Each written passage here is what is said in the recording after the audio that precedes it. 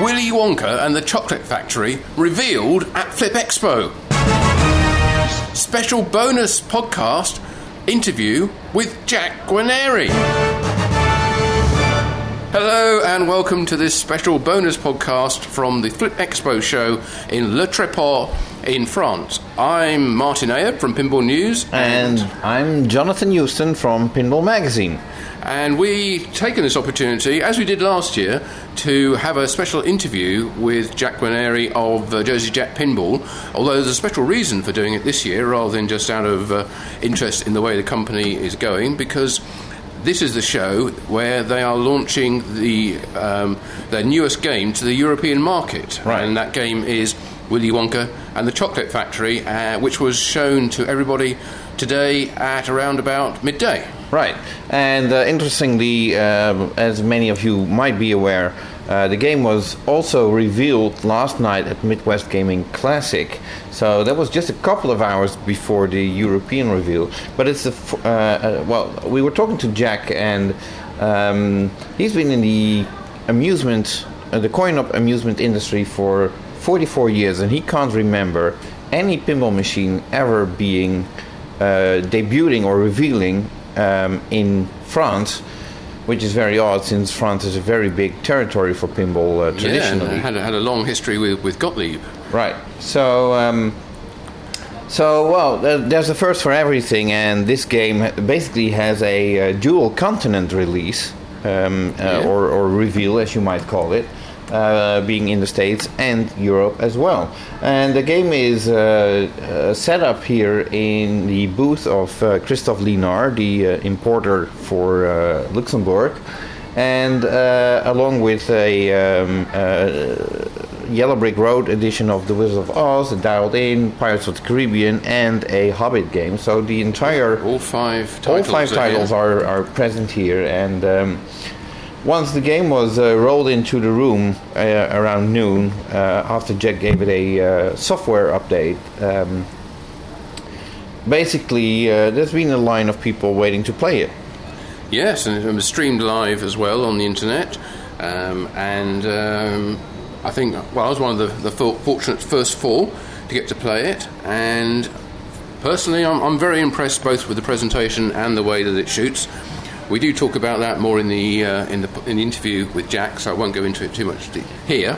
But Jonathan, you've also played it. What were your impressions? Well, at that time I wasn't really playing the best games that I probably could. I did notice that this game could use a little stronger flippers. I think they turn them down on purpose. They do tend to do that at shows, particularly when they launch it. It could also be that there is just not enough electrical power for all these games, and that all games have weaker flippers. But either way, the flippers could be a little snappier, but other than that, I think it's a great flowing game. Very colorful, and in terms of theme integration, I think they really knocked it out of the park on this one. So congratulations to Pat Lawler and his team. Yes, absolutely. So we won't spend any more time introducing the interview, because Jack certainly has plenty to tell you about the game and the processes that went into making it, and the licensing as well. So let's not waste any more time. Let's go straight over to Jack, who's going to talk to us about the unveiling of his brand new game, Willy Wonka and the Chocolate Factory. So welcome, Mr. Jack Guarnieri. Thank you. Or should I say Willy Wonka? Thank you. Yes, so you're here at the Flip Expo show, along with us for the European unveiling of Willy Wonka and the Chocolate Factory. Yeah, pretty cool. You know, I was reminded that apparently, I guess nobody has ever launched a brand new pinball machine in France before, which is kind of strange. Especially considering how big of a market France is. Exactly right. Exactly. A couple of people reminded me of that this morning, so it was pretty cool to be here and have Willy Wonka. Well, the timing was serendipitous, I should say, before we've had too much of this lovely champagne that we've been provided by the organisers of this show. So if this, at any point you start thinking like, this is becoming a really weird interview, we'll blame it on the champagne. Okay. You know. We'll see. Right, so let's go back to the very start then, and how did you get the Willy Wonka license, and when was that? I probably started working on that in 2011, really. When you just founded the company. Yeah, around the time I had Wizard of Oz, I actually asked my rep at Warner Brothers, kind of jokingly, everybody asked them, what's like the Wizard of Oz? And they don't have a license like Wizard of Oz. And the nearest thing that we could think of was Willy Wonka. And there was a problem. They didn't have the rights to most of the actors, because when they did the movie in 1971, they really didn't secure rights thinking about what they were licensing for the future. So it took them a few years. It wasn't until probably 2014 or 15, 16 when I got back to them, and it was going to be something that could possibly happen. Right, so what was it about Willy Wonka that appealed to you? Is it everything that the Wizard of Oz also gave, as in terms of you being have little people, you have Oompa Loompas and Munchkins, exactly. You have that. But you really have, you still have a good and evil kind of thing going on. In Willy Wonka, for me, it was always being honest, honesty, and being a good person kind of won the reward at the end, where Charlie get to live happily ever after. Well, that's what everybody is believing. Can you imagine, like this is how old is Charlie? 8 years old? Right. Inheriting a factory. That's like a nightmare. Right, but well, if it's a pinball factory, it might be, but a chocolate factory. Imagine having a chocolate factory, having to worry about all the delivery. There's nothing to worry about. All the Oompa Loompas take care of you everything. think don't they need a manager? It didn't seem like Willy Wonka was much of a manager. He was having a good time, Willy Wonka. You know, and but what did because he ask Charlie? He probably learned how to source out stuff, but Charlie had no clue. Well, at the end of the movie, he asked Charlie, you know what happened to the man who wished he had everything? And he said, what? And he said, he lived happily ever after. So it's always a nice story. You know, the song in the movie, Pure Imagination, for me, is really like Somewhere Over the Rainbow. It's in many ways the same song, the same thought, the same dreams and hopes.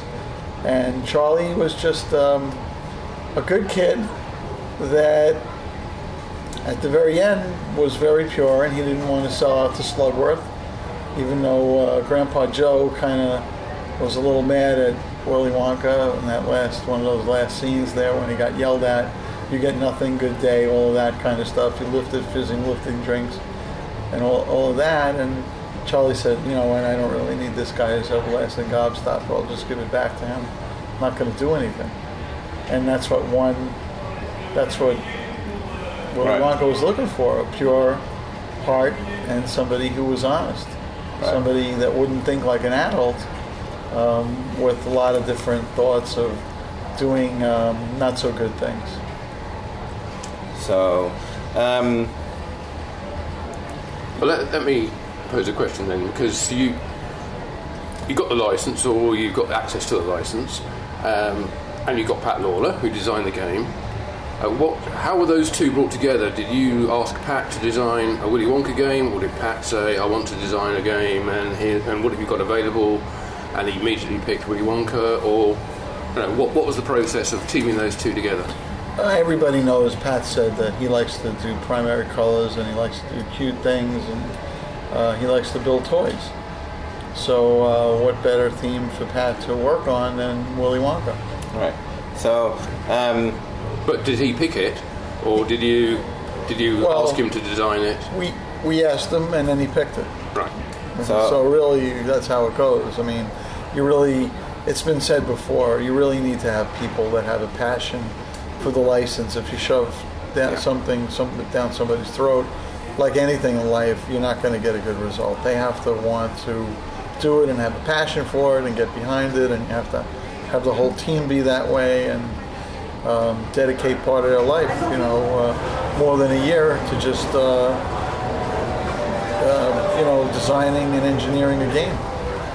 Right. So now I might be privy to some information that not everybody is privy to, but as far as I understood it, Pat initially was working on a different game, which got delayed because of a licensor basically delaying the whole process. And then he had to start working on this game, which I believe he did in less than a year. It was a pretty quick development cycle. I don't know exactly if it was less than a year or a little bit more than a year, but it was a pretty aggressive schedule that the team kept to. Right. We knew we wanted to show that game in the springtime of this year. Right. And obviously Pat is not working alone, but if I may say so, I think I was able to have a look under the playfield. Since award shows is apparently now a thing in pinball as well, I think there really should be an award for mechanical engineering. Yeah. Because I looked under the playfield, and that rotating mechanism that opens up where the ball falls into. Right. That was sort of impressive. I was impressed by that. Let's put it like that. I'm glad you like that. You know, normally beauty's skin deep, but our beauty, what we do, goes beyond the playfield. It goes under the playfield, into the back box. Pretty much in everything we do, we try to really engineer things to last and to work and to be serviceable.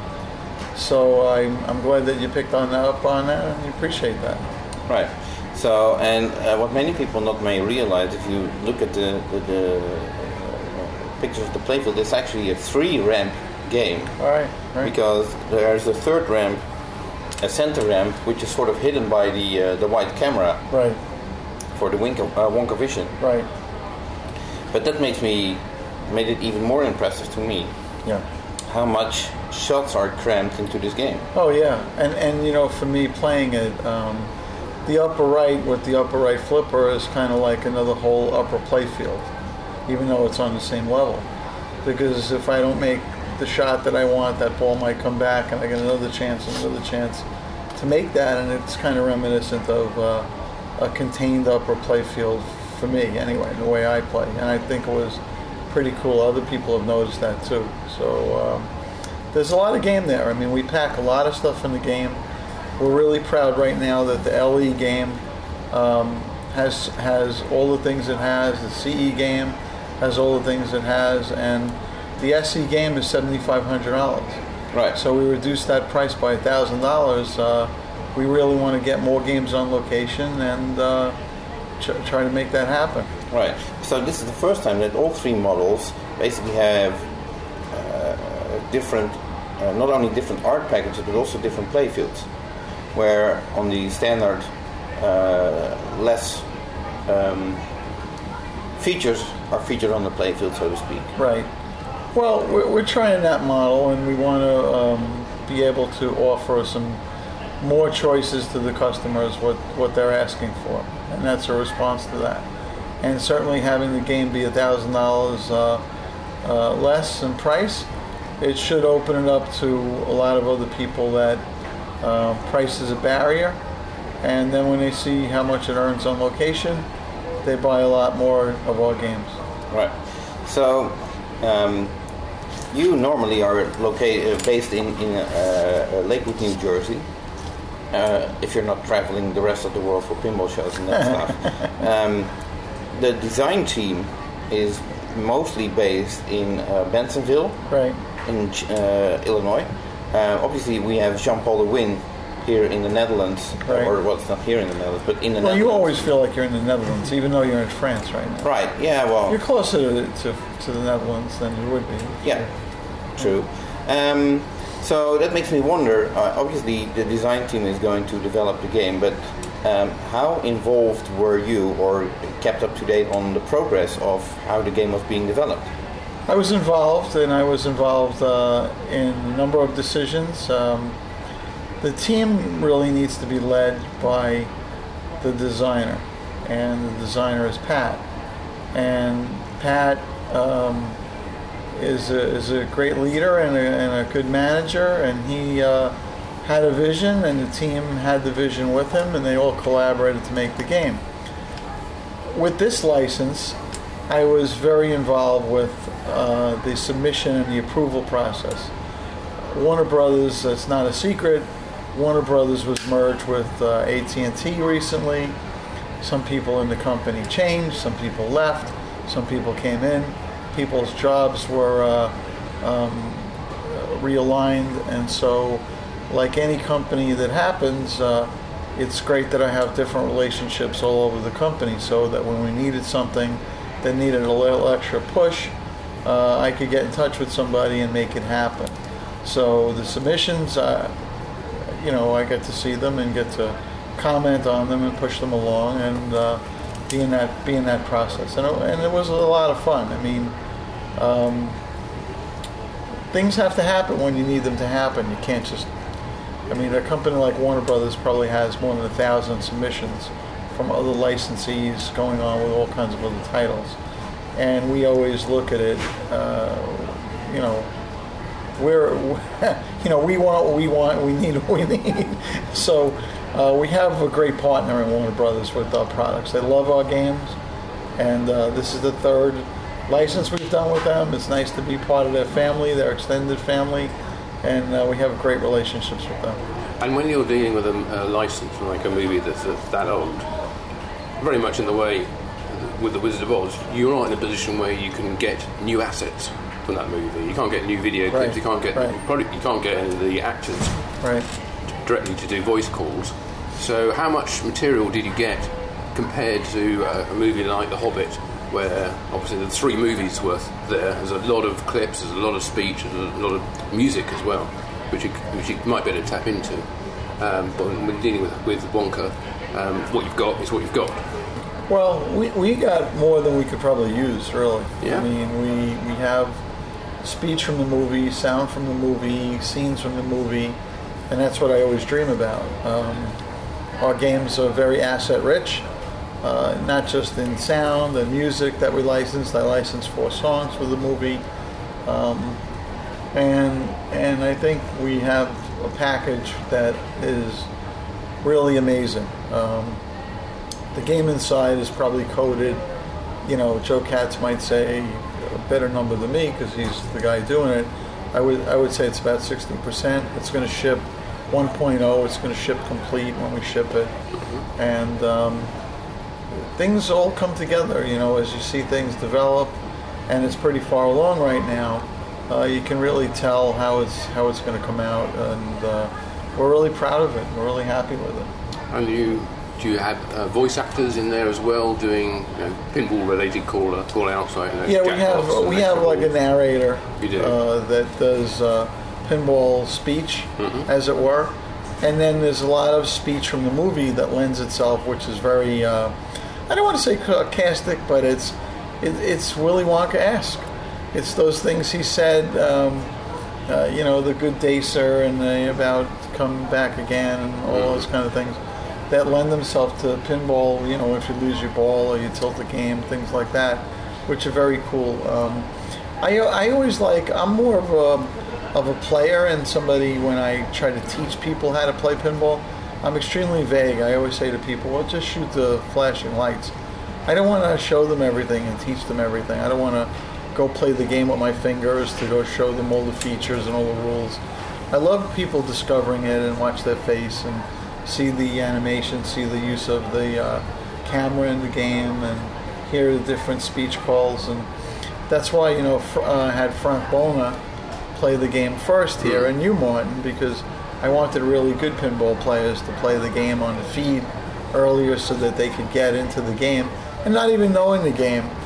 I look back at Frank, and 2 or 3 minutes later he was still playing the game, because intuitively as a pinball player we want the game to be easy to understand. We don't want to have a gigantic rule book how to play the game. We want it to be approachable for the casual player, and yet something that you really can't master. So easy to understand and hard to master.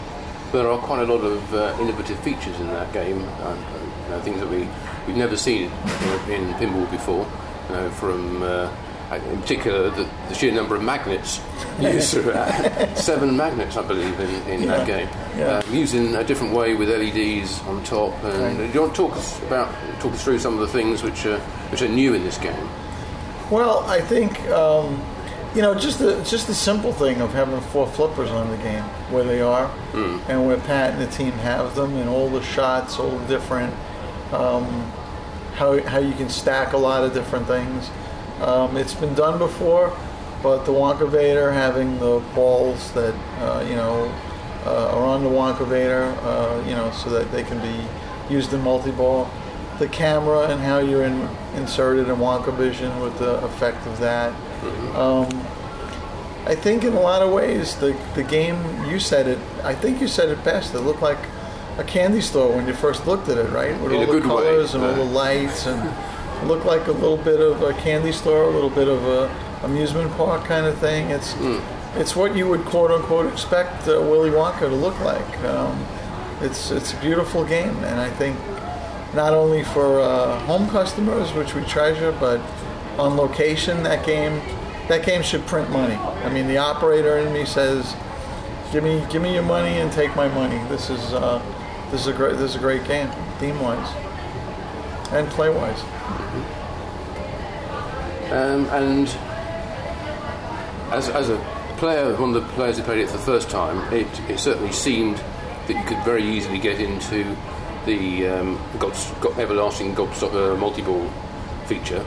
That's something which I don't think we've seen before, is that rotating disc on there as well. Right. I think it's amazing how many shots are actually packed into that game. I mean, you said it's like there's an upper playfield, but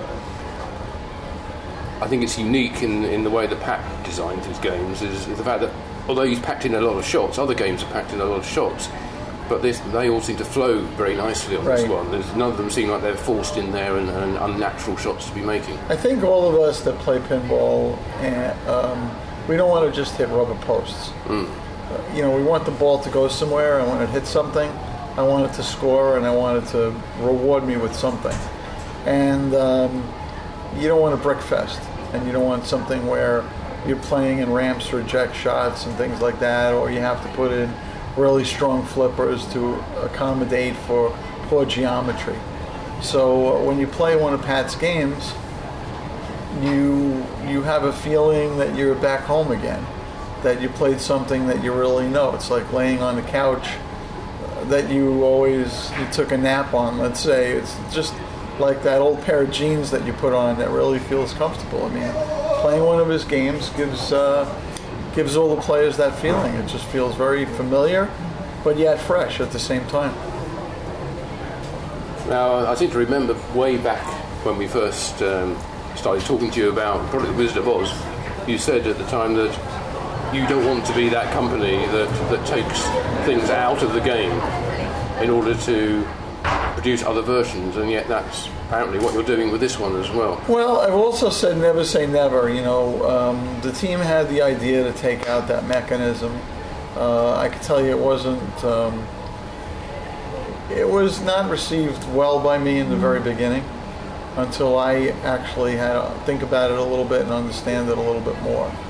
And the benefit is also being able to sell the game at a more competitive price. I mean, that feature is still simulated in the game. It still recognizes that you would have locked balls up in the Wonka Vader. Right. So it's kind of virtual. Right. So we lose with a lot of different products. Sometimes the manufacturer loses sight of the fact that a certain amount of money this way or that way makes a difference of selling the product to that market or not.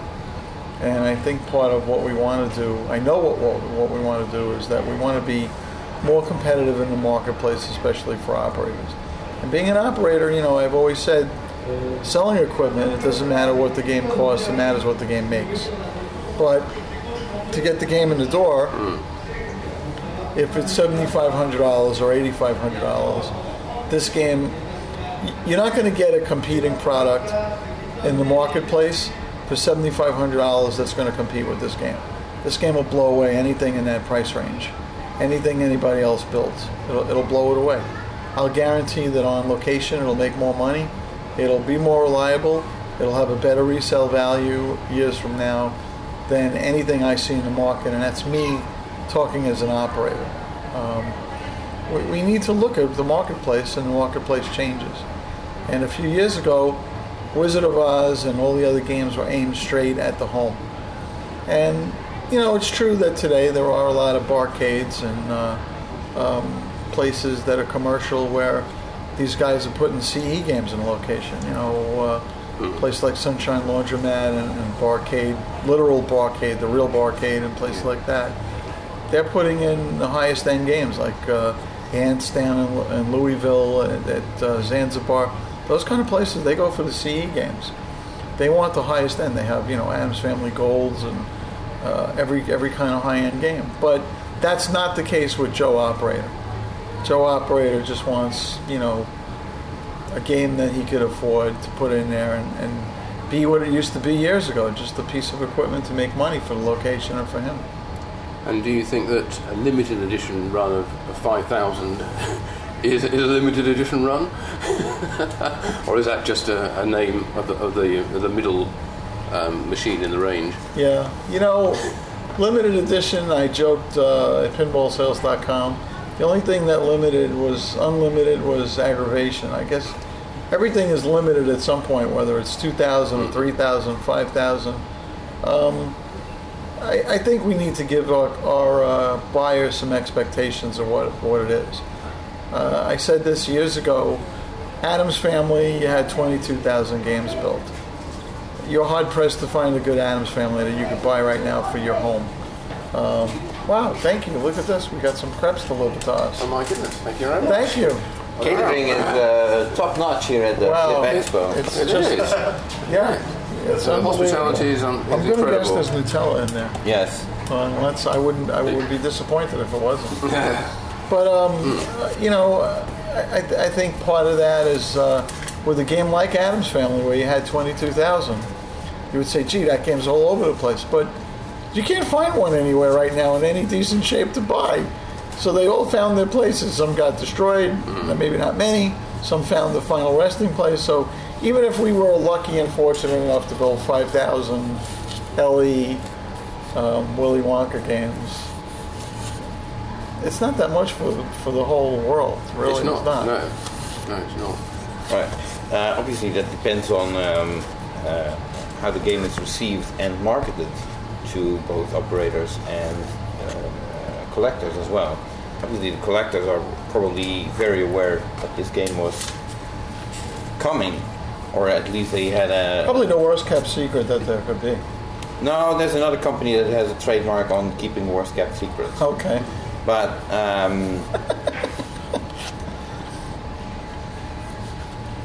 the expectation that this was the game that people that was going to be revealed. Okay, so that was no secret, even though you, until the last minute, I was calling it JJP5. Exactly. In front of you, who signed an NDA, and I was still calling it JJP number 5. Right. So I didn't break. Neither did I. So that's a good thing. Congratulations. And so, in terms of marketing, do you have any special strategies in order to basically tell operators, like, we got a new game and this is going to be a moneymaker for you? Because that's basically what games are supposed to be. You know, the cool thing is that I kind of have 2 different lives, maybe more than 2, but let's talk about the pinball industry and the amusement business. So, you see me at commercial trade shows, and I enjoy all those relationships with the commercial trade shows that are not, a pinball show per se, as we're at today. Where I got my nickname Jersey Jack from certainly is Replay Magazine, right, who I write for. I don't shamelessly plug our product in every issue, but we do advertise in there. And they have an operator poll. Now, the operator poll, unfortunately, it works based on how many of the games are out in the wild. a lot of our games are not out in the wild, and we don't really pull very well in that magazine. But the games we do have earn very well. So our best network are the people that operate our games and have them communicate with other operators and potential operators and spread the word. I mean, I got a call from a major amusement chain that's a public company interested in buying, double-digit Willy Wonka games. They want to try 4 or 5, and if they work, which we know they do, and they make money, which we know they do, they're going to make a commitment for a lot more. Companies like that do those kind of things, once other companies see those kind of companies do that, they jump in the pool too. And that's what we really have to do. You have to break through some of the bigger chains, and you have to, every game that you sell matters, especially commercially, because that's where most of the home customers get to see the games to buy them in the home. They go out in commercial locations to see them. Not all of them are in pinball clubs or in tournaments or leagues that they play in every week at your house or Martin's house somewhere, and they get to play a game and they decide to buy it. So it is important for us to get games out on location, and never a bad time to buy a good game.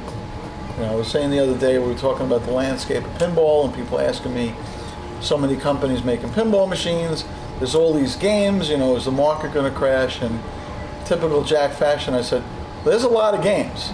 There's just not a lot of good games. Okay? And that's what we build. We build great games. We build games that people don't want to sell, and when they do, they have a really high resale value. And we don't need to get our customers to sign an agreement saying they won't sell it for 18 months or anything. I can tell you, they love their games. They don't want to sell it for 1,800 years. They'll keep them forever. Now, each time we interviewed you in the past, we always come up with the same basic point, which is that with each new model that comes out, you always want to get closer and closer to being in a position where you can show it and then be able to sell it straight away. Now, you're getting closer, and I think with the Yellow Brick Road edition of Wizard of Oz, you were almost at that point. Where are you in relation to that with Willy Wonka? When's it going to be available for people to actually buy? Yellow Brick Road, we probably shipped about 50 of them or 60 of them already. So it was great. With the reveal, we showed games on the line. And whether people wanted a Yellow Brick Road at that moment or not, they were actually thrilled to see games on the line. As we're sitting here eating this delicious crepe, that the line... like a really weird combination of words. Delicious crepe. Crepe Suzette. Crepe. So, sorry about that. Our main line's being changed over to do Willy Wonka. All right. Parts are coming in. Mm-hmm. So that next means week, you've stopped making Wizard of Oz's, or are they on a different line? Wizard of Oz on the small line. Right, okay, so stop making Pirates. Yeah, we're getting about 8 or 9, 10 Wizard of Oz games off the line every day. So that's going well. You limited that, you said you're going to make about 200 this year. 200 games, yeah. So that's not going to take very long to get those done if you're doing 10 a day. Exactly, right. In fact, most of them are sold. I don't know the exact number, but it was very, very well bought. A lot of people didn't know what the game was until they really saw the game, how beautiful it is. And Christoph has some here at the show, so that's really great. So what's delaying your production at the moment? I don't know. I don't like the D word. That's not a good word. You're ready to go, I'm sure. We're actually on time. I would say that. Things have to come in. We have to verify the parts coming in are good, which so far everything's good. And then we have to put things on the line, train staff, build sub-assemblies, and populate the line and pop games off the line, bring them into final test, and rinse and repeat. Just keep doing that. So okay. Go on. I would say early summer to me. If it's a little sooner, great. We're a hero. I don't see it being any later. we're looking good right now. You know, grab me at the next show and ask me the same question. I'll let you know because we're being honest about it. I mean, it's certainly not something where we have a game today and you know we're going to be looking at each other at Pinball Expo and somebody's going to be saying, you know, you didn't ship any Willy Wonka games yet. Those days are behind us. And now you're in a position to start, almost in a position to start production. And yeah, you're right, delay is not right because you haven't actually specified when you were going to produce them, so you're not missing any deadlines.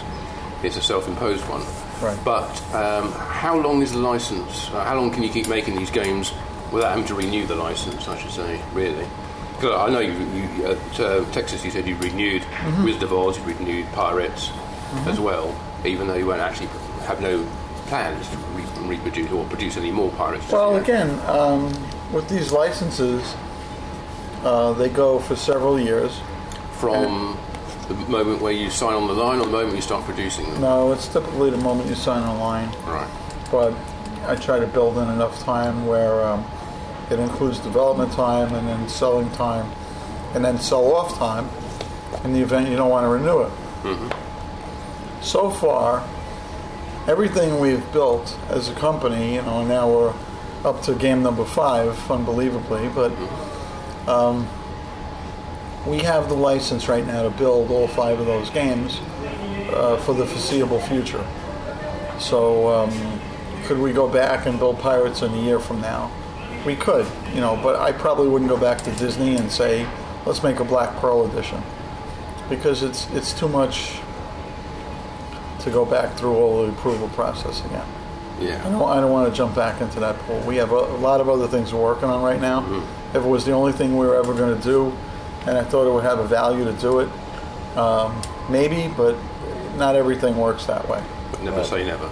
But never say never, but in that one, I'm going to tell you, it's probably not going to happen because I'm not going to go back. You still understand that edition. Yeah, I mean, Pirates is a great game. People wanted more. You know, we were talking just 5 minutes ago in London in January when I said to you guys, you know, all the games are sold out, and it was true. They were all sold out then. I mean, we were still building some, and maybe some of our distributors have them, but you know, we were sold out.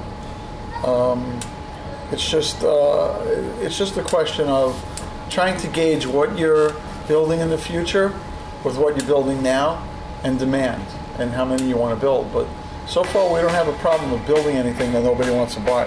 Right. Hold on. Oh, is that you? I'm not sure, but it could be you. Oh, hang on. It's not you, Jack, because it's not your phone ringing, is it? Oh, my phone is ringing. It's Gary. Oh, no. Gary Stern calling this time call. He must know who we're talking to. Maybe he has his ears buzzing, but no, it's not Gary Stern. It's Gary Flower. Hello, Gary Flower. Oh, well, you're very familiar with Gary. Gary Flower. Gary, I stopped at Gary's house. Right. Yeah. Well, Gary had me as a house guest years ago. Gary is actually currently at the Midwest Gaming Classic, where the game debuted last night as well. Yeah. And he's supposed to be phoning in his report to us. So, yeah. Really? If you don't mind, let's switch to Gary Flower. Gary. Hi there. Can you come in? Hello? Gary? Hello, Are you is there? there anybody there? Hello? Hello, Gary. Jonathan, can you hear me? Gary. Jonathan, speak.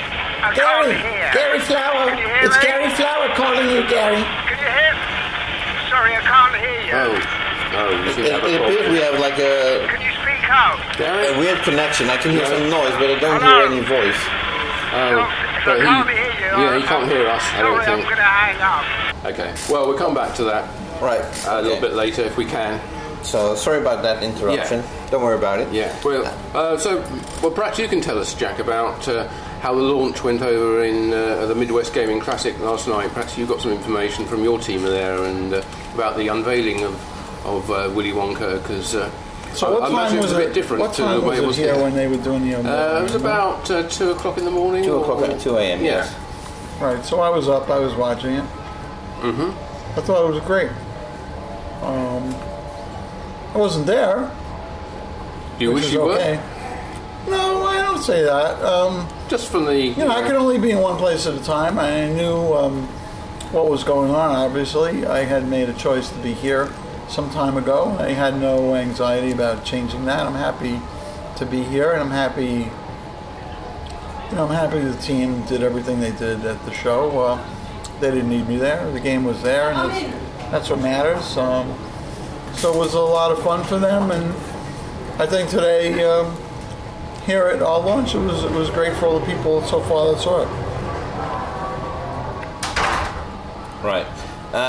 So just a minute ago, you talked about the licensing process, renewing licensing, and so on. As we know, the licensing approval process can be a real pain if you're building a pinball machine. Obviously, you established a relationship with Warner Brothers. I like how you say that. Warner Brothers. I like that. Okay. So my question is, were there any big hurdles to take in regards to getting approval for certain ideas or concepts for this game? I would say no. It was very cooperative. They were very understanding. There's a great team there because we have history with them of the games we make. And at their offices, they have a Hobbit game. They have Wizard of Oz. They know what we do, and they get it. So a lot of the approvals, a lot of submissions, there's hundreds of submissions we make for different things, and sometimes they come back to us and they say, you can use this a certain way, you can't use this way, you can use it that way. I don't think I'm really telling anything that many people don't know. With Willy Wonka, it's a little different in a way because it's not just the submission of things to Warner Brothers per se. You have two different estates that you're dealing with: the Dahl estate, the Ronald Dahl estate that wrote the book, and you have Gene Wilder's estate.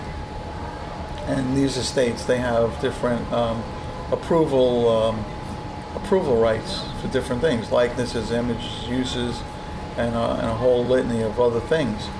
So you could have Warner Brothers approve something, you could have the Dahl estate approve something, you could have Gene Wilder's estate say no. I'm not saying it happened that way, but so when you have multiple choice and variations of different things, and you have to submit and resubmit and change things and do that, it's more work. It takes more time. Sometimes, and not necessarily with Willy Wonka, but sometimes you can use something from a style guide that may be disapproved because the people that created the style guide, there's no continuity with those people anymore in legal or approval, or something changed in the atmosphere or in the psyche of how the theme is looked at now, and somebody could say something to you. We didn't have much of that with Willy Wonka. It was great, and it was a dream theme for me. It was a movie I saw as a kid in the movie theater in 1971. My kids have watched it a million times. I just watched it again the other day. It was on TV as I was flipping around. I watched it again. It's like one of those movies that just makes you feel good. Makes me feel good anyway. Well, I'm sure that you're hoping that seeing the success of The Wizard of Oz, which you apparently keep on making, that Willy Wonka is going to be your next Wizard of Oz. I think it could be because it's what they say in our industry. It's an evergreen title. It's a game that really transcends gender, age groups. If it's fun, which it is, I know it's fun. You guys played it. That means a lot. You could have games that are. There's probably a very delicate balance of ingredients that need to go into a pinball machine to make them be a success. It's a combination of how the game plays, certainly, but it's also satisfying shots. It's understandable rules, rewards. You want to really feel good when you achieve something on a pinball machine. You want to have the sensory overload that our games give you, the sound, the speech calls, the lighting effects, all those things. They really have to come together in a delicate balance to make a really great game, and that's what we strive for. Right. And How much do you think your games need to be sort of family friendly, and maybe does that lead to them being sort of less combative in terms of the way that the game is presented to the player? It's not you're battling straight away; it's you're trying to achieve something in cooperation. Right. I think I think those kind of games are good. I love all kinds of pinball machines, even ones that we don't build or we never built, from many years ago. I certainly love ours more. The place where we are is a family-friendly kind of thing, but it doesn't mean that we wouldn't make something in the future, not that's less family-friendly, but that may have a little bit more of an edge to it or a little bit more of an adult option to it at some point or other. But they would still be something where games today, if they go in a home and they sit in your living room and you have company over, you may not want the graphics to certain games be something that you show your neighbors or the people that you work with, that kind of thing. Because you wouldn't put any sort of blood or gore into your games. I don't see it. No. I don't see it. I don't see it. Years ago, I've said it on other podcasts and things like that.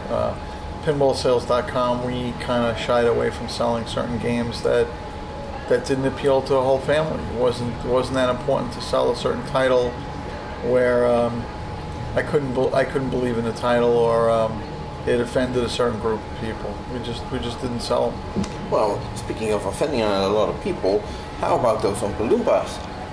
Aren't they cool? But aren't they offended? I don't know. I haven't seen one lately. Have you? I mean, we do have a guy in America Don't they have with a an orange union of face. their own? We have a guy in America with an orange face, but he's a little bit taller. One of those Oompa Loompas. Yeah, he outgrew the Oompa Loompa status, I guess. Right. I think he got out of that stage, but I think they're pretty cool.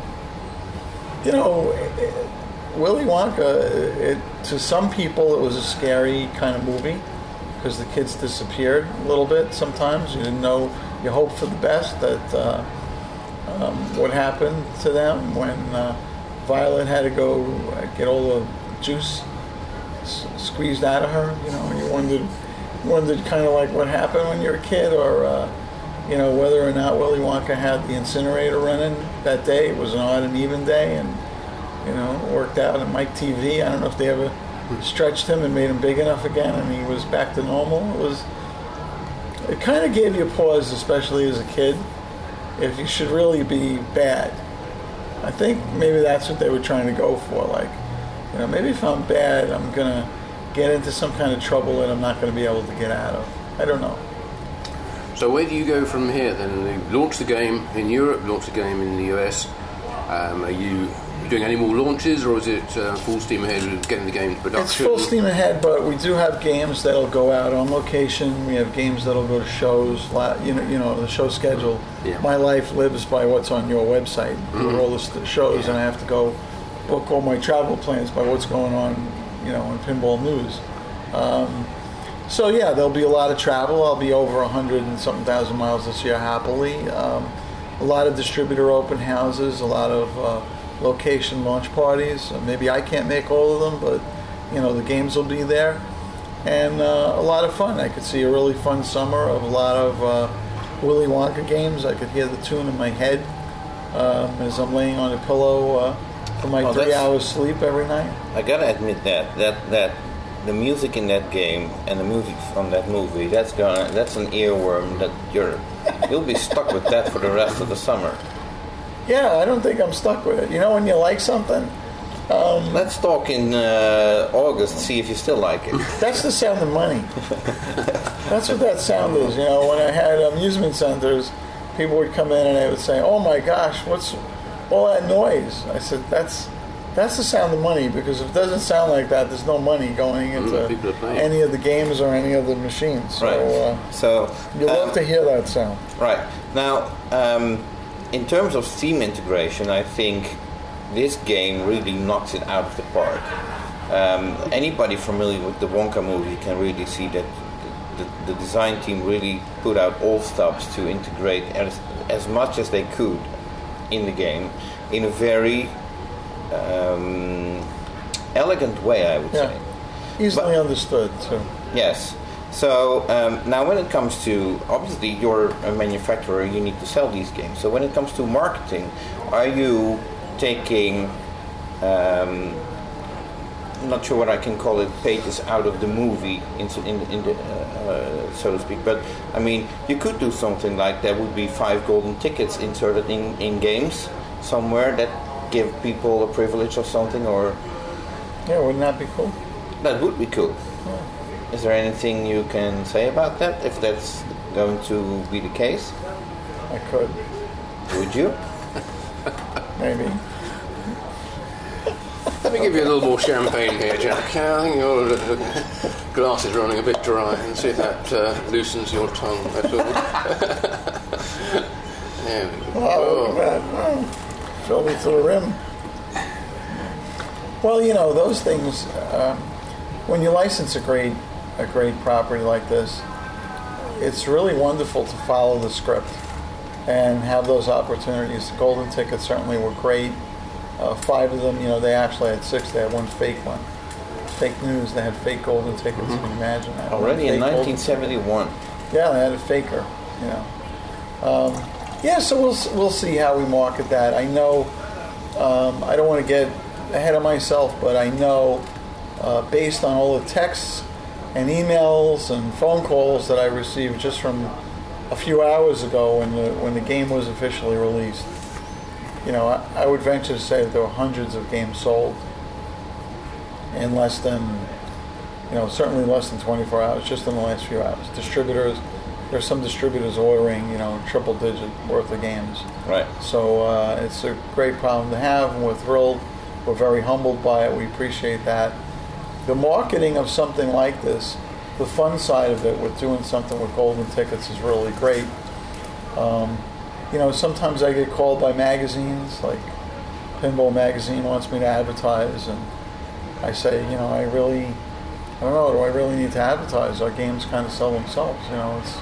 It's a wonderful problem to have, but we love it. Doesn't mean I wouldn't advertise in your magazine. Well, speaking of which...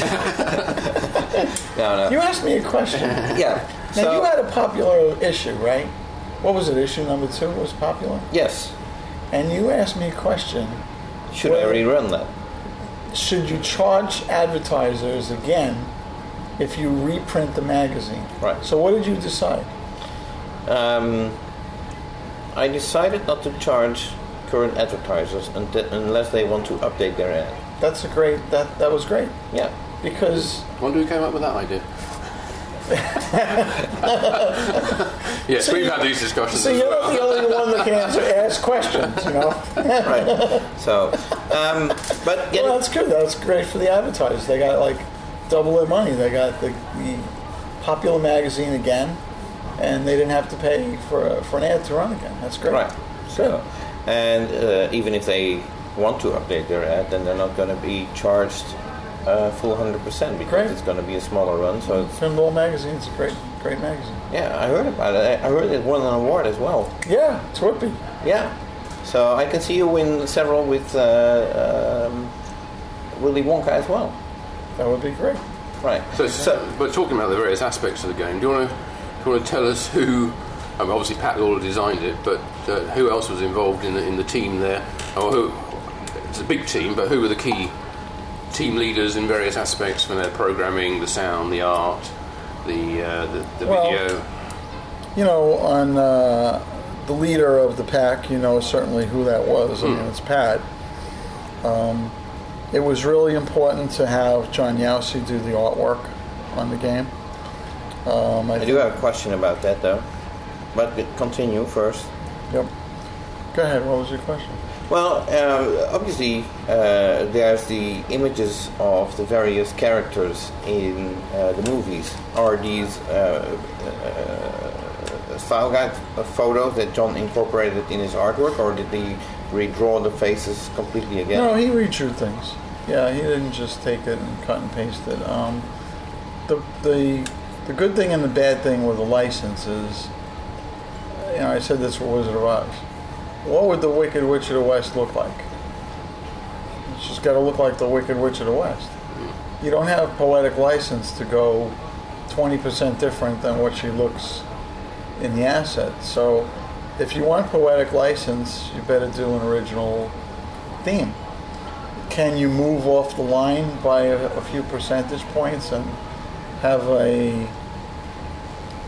have your impression of that character, how that character looks? You could, if you want to possibly take chances where you get comments and rejections, and I'm not saying that's the case of what happened, but this is why when you license those assets, you pay all the money. And I kind of started this whole thing with hand-drawn artwork with Wizard of Oz, because everything for a very long time from different companies was just photoshopped in and cut and paste kind of things. And it's really a fine line to do. And we have the right people to do it, so you get the right result. You get something that looks fresh and something that stays true to what the license wants you to do when you make it. Right. Okay. Now, I did understand, because I listened to the Special Man Lit podcast, who was discussing with the design team about the game, that there were only licenses in place for 2 people who played Oompa Loompas. Right. Does that mean that the other Oompa Loompas in the game were sort of made up? Or that you take people from Jersey Jack Pinball and put them in the game? No, as we can't an Oompa do Loompa? that. Otherwise, we could put your face in there. Well, or you'd your be own. good as an Oompa Loompa. We actually put my face as the mayor in The Wizard of Oz because they didn't have the rights to all the Munchkins.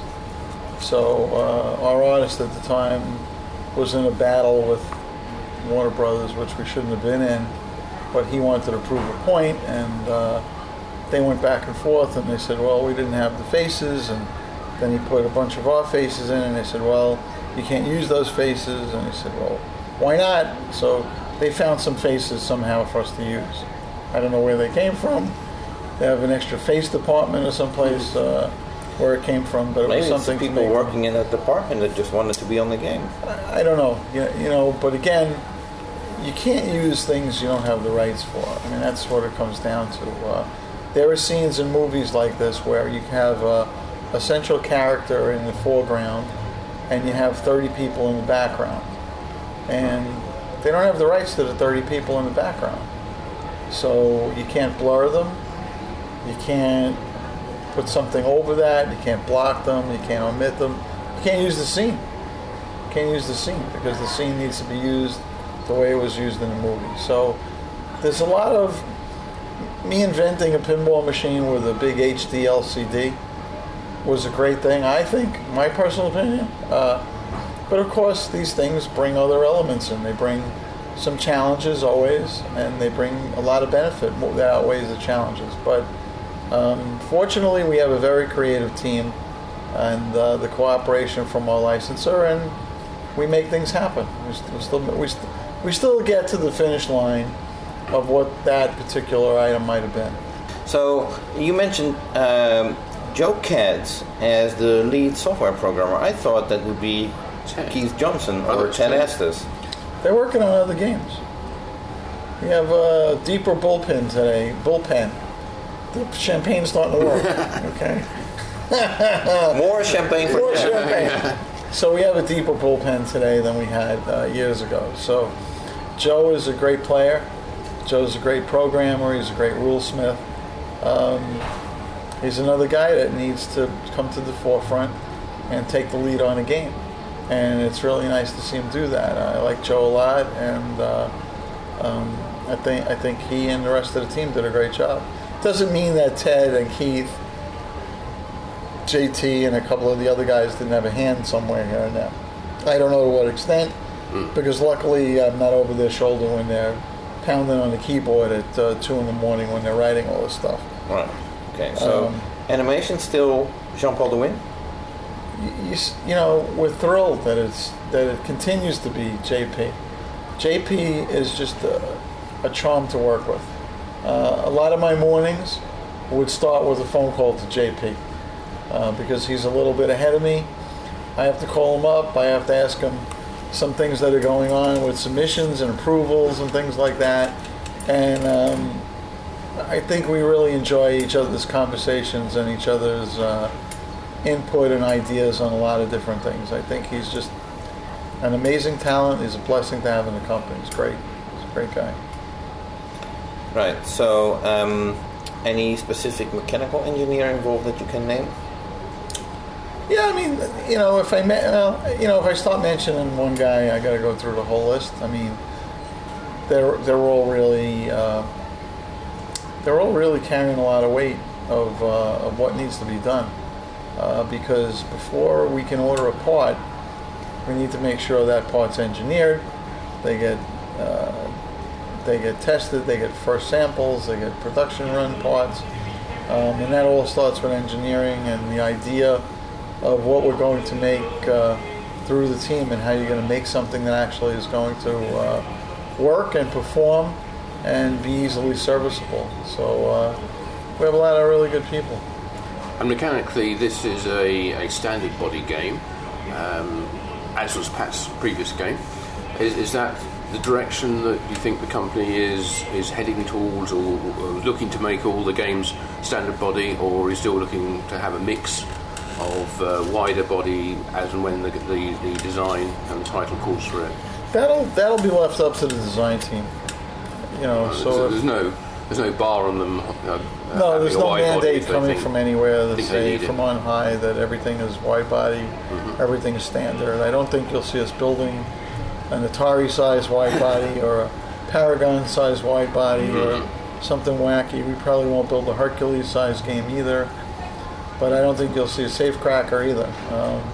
So we'll probably it drives our people crazy in a way with different boxes, different packing materials. When because think about it, Wizard of Oz that we did in the beginning is not the yellow brick road that we're building now, because the whole body changed, because the head of the game changed, the boards are in the head now, things have been brought up to date. So there have been a lot of changes over the years, and most factories try to get to a stage where they standardize more things than change more things.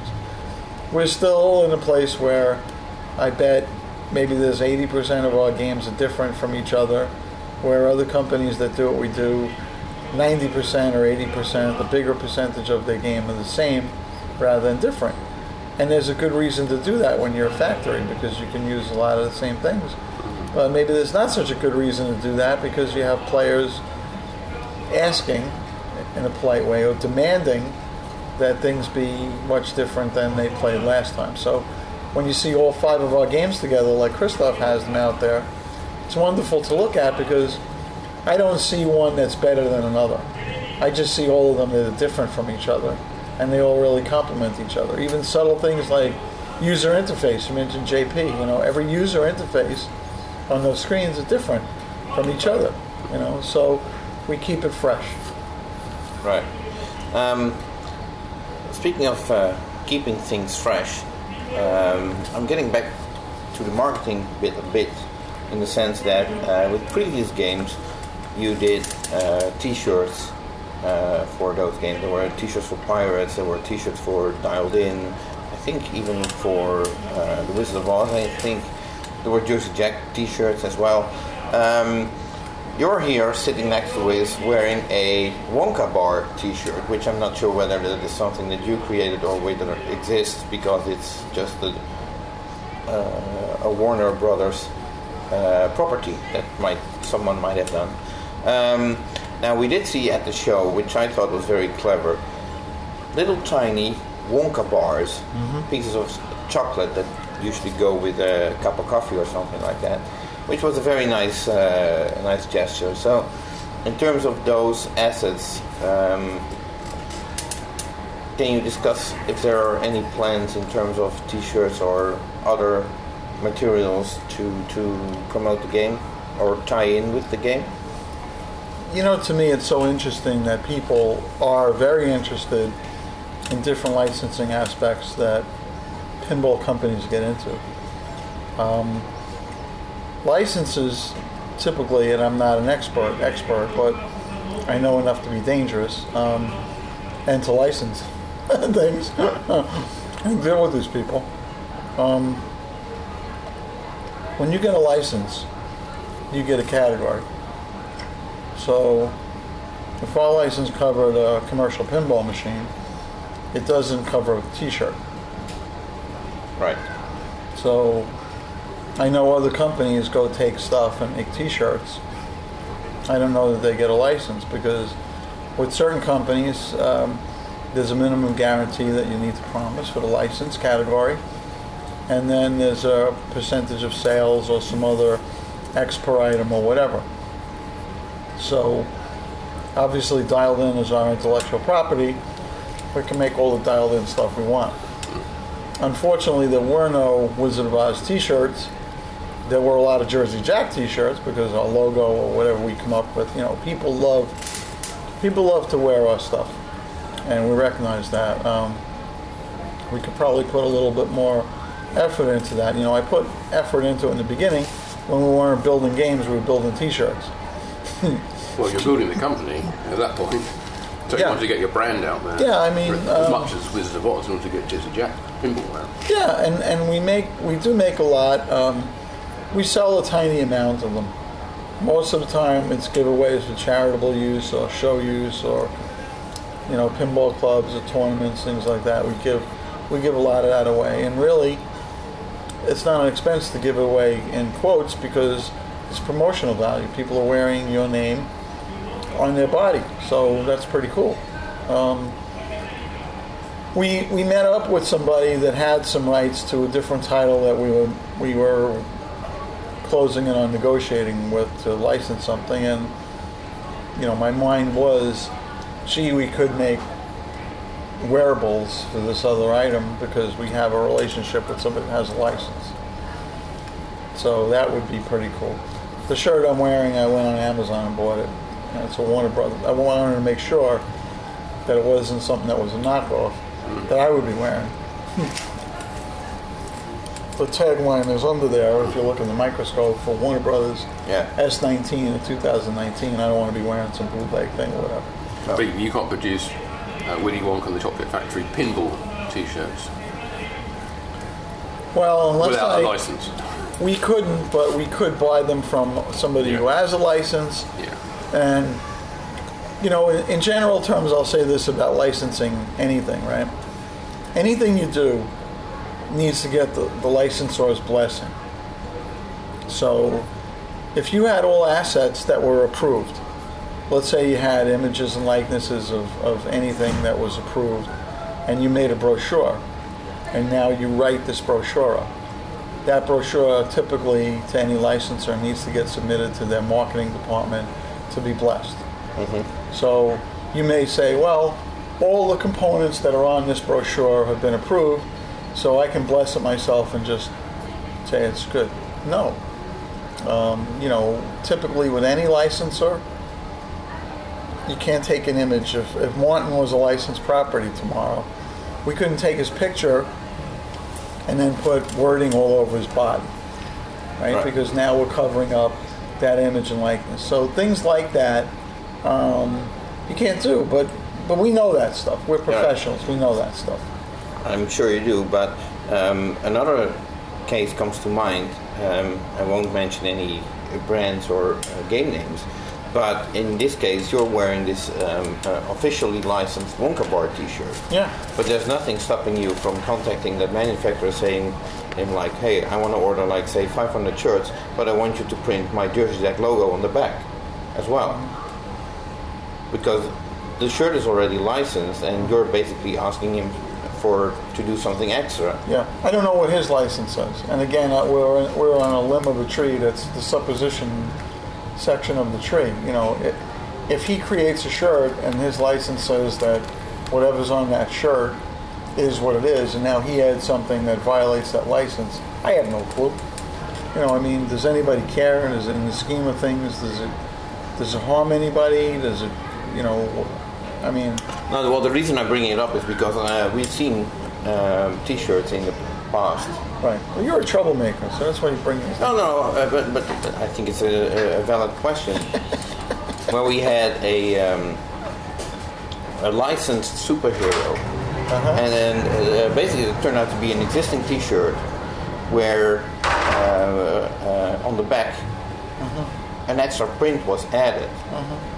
Well, to avoid licensing. Look, at least that's the way I look at it. So again, in very general terms, when you sign a license agreement, some of the things in there that you promise to do is not take that property and, without using a lot of legal language, not take that property and kind of convert it or subvert it or misuse it. Or you also sign part of that agreement that says you're going to protect that. You're going to protect that license. Right. I remember when I signed the Hobbit license. If I gave away secrets about the third movie, I could be sued for what they think the loss of their movie box office sales would be. Imagine that. So that's enough to compel you to keep your mouth shut. Plus lawyers' fees as well. Yeah, well, that would have been the least of my problem at that point. I would have been buried at hello, dear Mr. Jack, like so. So look, I would love it if we could control a lot of things which we can't control. But if we don't do it and we do what we're supposed to do, I can't control what other people do.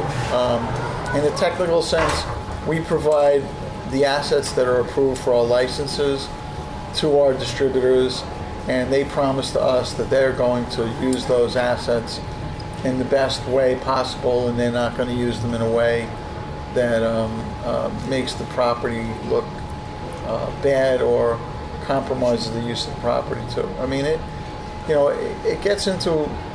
We've had years ago.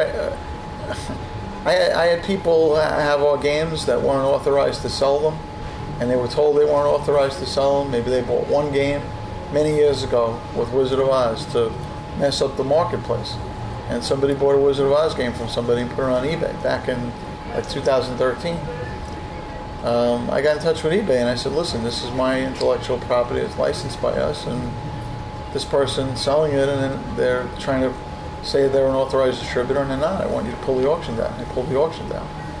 There have been times when I went to copy shops like Kinko's or Staples to make up brochures for a license that I have.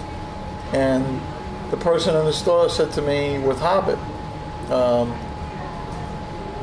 we can't make this for you because this violates copyright law, because we can't copy this stuff because you don't have a license for it.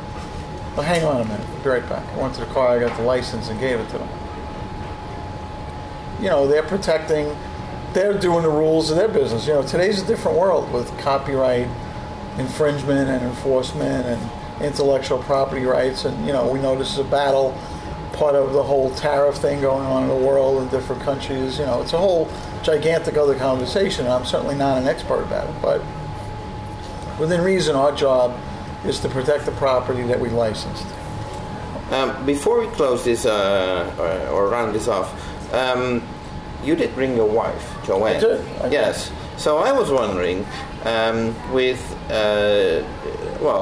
not only is she keeping up with you, for which you should be very grateful, I think, but she also giving birth to both your children, who are both working at Jersey Jack, and your Italian heritage. Basically, I tend to think like Joanne is sort of running the company, like it used to be in good Italian tradition. Back in the day, I guess that would be true, but Joanne's not involved in the business really, other than in support of all of us and trials and tribulations and successes going on. And she told me that you asked her, she wanted to interview her, so she ran away. I figured it made sense. Yeah, she probably wouldn't. She might sing you a couple of songs, but she probably wouldn't be interviewed. That would be a first anyway. Yeah. No other Pinball podcast has ever had Jack Guarnieri's wife singing on a podcast. That would be great. She's great, and she doesn't come to many shows. She likes pinball, but she's not going to be piled in the show as we are, all day long and all night long, sometimes and everything. So I was happy she came. I kind of had to twist her arm a little to get her to come, but it worked out okay. And you had a nice time in Paris before you... We had a great time. Yeah, we had a great time. We saw a bunch of customers and got to see some sights, and weather wasn't as warm as it was last year when I was here. I think last year we were here a week or two later. And it must have made a difference because last time I was walking in Paris last year, it was like 84 degrees, and this time... and we were sitting outside doing this it was interview. Beautiful. I mean, it's still nice being with you guys, for sure. But I guess 10 days or 2 weeks make a difference in the springtime, especially in France. Right. Okay. So, well, thank you very much indeed for taking time out from this busy show and your busy schedule to go and talk to us. There are any more champagne? Absolutely, a little bit here. I shall top up your glass. It's like, those radio shows where we used to drink and the guy would pour whatever in there and they'd make believe they were drinking. Yeah. Dean Martin. Yeah, that's right, yeah. That's it. Oh, it's all gone. Okay. Thank you very much anyway, Jack, and thank you guys. Thank you for taking part in our special bonus podcast. Yes. Excellent. So, thank you to Jack Guarnieri. Sorry for being a little bit long-winded at the end about licensing all that stuff. That's really boring for some of you, but... that is where pinball is going a lot these days in licensing. So it's probably one of the most torturous processes in the whole development of pinball is getting everything agreed with the licensor and making sure you don't infringe on anything. Right. So anyway, we're still at the Flip Expo show in France, which might actually be the very last edition of this show, as there are a rumor goes around that there will not be a follow-up show next year. We hope the rumors will turn out to be not true, but so while we're still here, we're enjoying the show. There will be a show report on the Flip Expo show on both pinballnews.com as well as on pinball-magazine.com. And, we hope you enjoyed this bonus interview podcast with Jack Guarnieri. And don't forget to check out both our sites for details of the launch of Willy Wonka and the Chocolate Factory, and all the game features, the prices, and the differences between the models, and everything you want to know about Willy Wonka. Right. So that's it for now. In 2 weeks we'll be back with our regular monthly summary of pinball news, which is also going to be very interesting. So please stay tuned and check out our upcoming podcast as well. Yes, we'll talk to you again then. Okay, thanks very much. Bye-bye. Bye-bye.